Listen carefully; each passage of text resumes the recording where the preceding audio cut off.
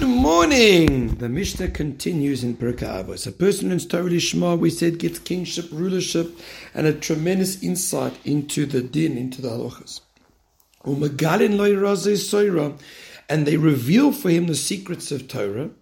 V'naseh kaman she'eino foisek, he becomes like a spring that doesn't stop. Uchanash is gabav hoilech, and a river that gets stronger and stronger. Now, over here, we're saying something interesting.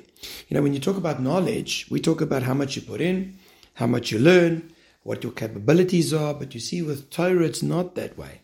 Megalin lo yiraseh Torah means that from Shemayim, Hashem reveals Torah to you. He's going to reveal Torah to someone who Hashem wants to give Torah to. So we also learn from here the importance of davening for that. And then he adds, and he's someone who is tsanua, he's very humble, he's very modest.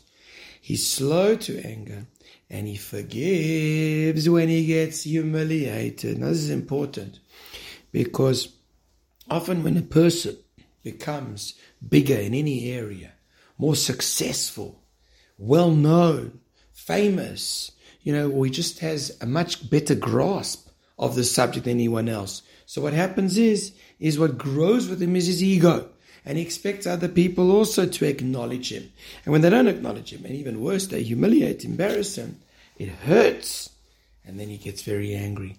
But a person who's really a true Torah-dika person, and I talk to myself, is tsanua, he's modest, slow to anger, and he'll forgive if someone humiliates him.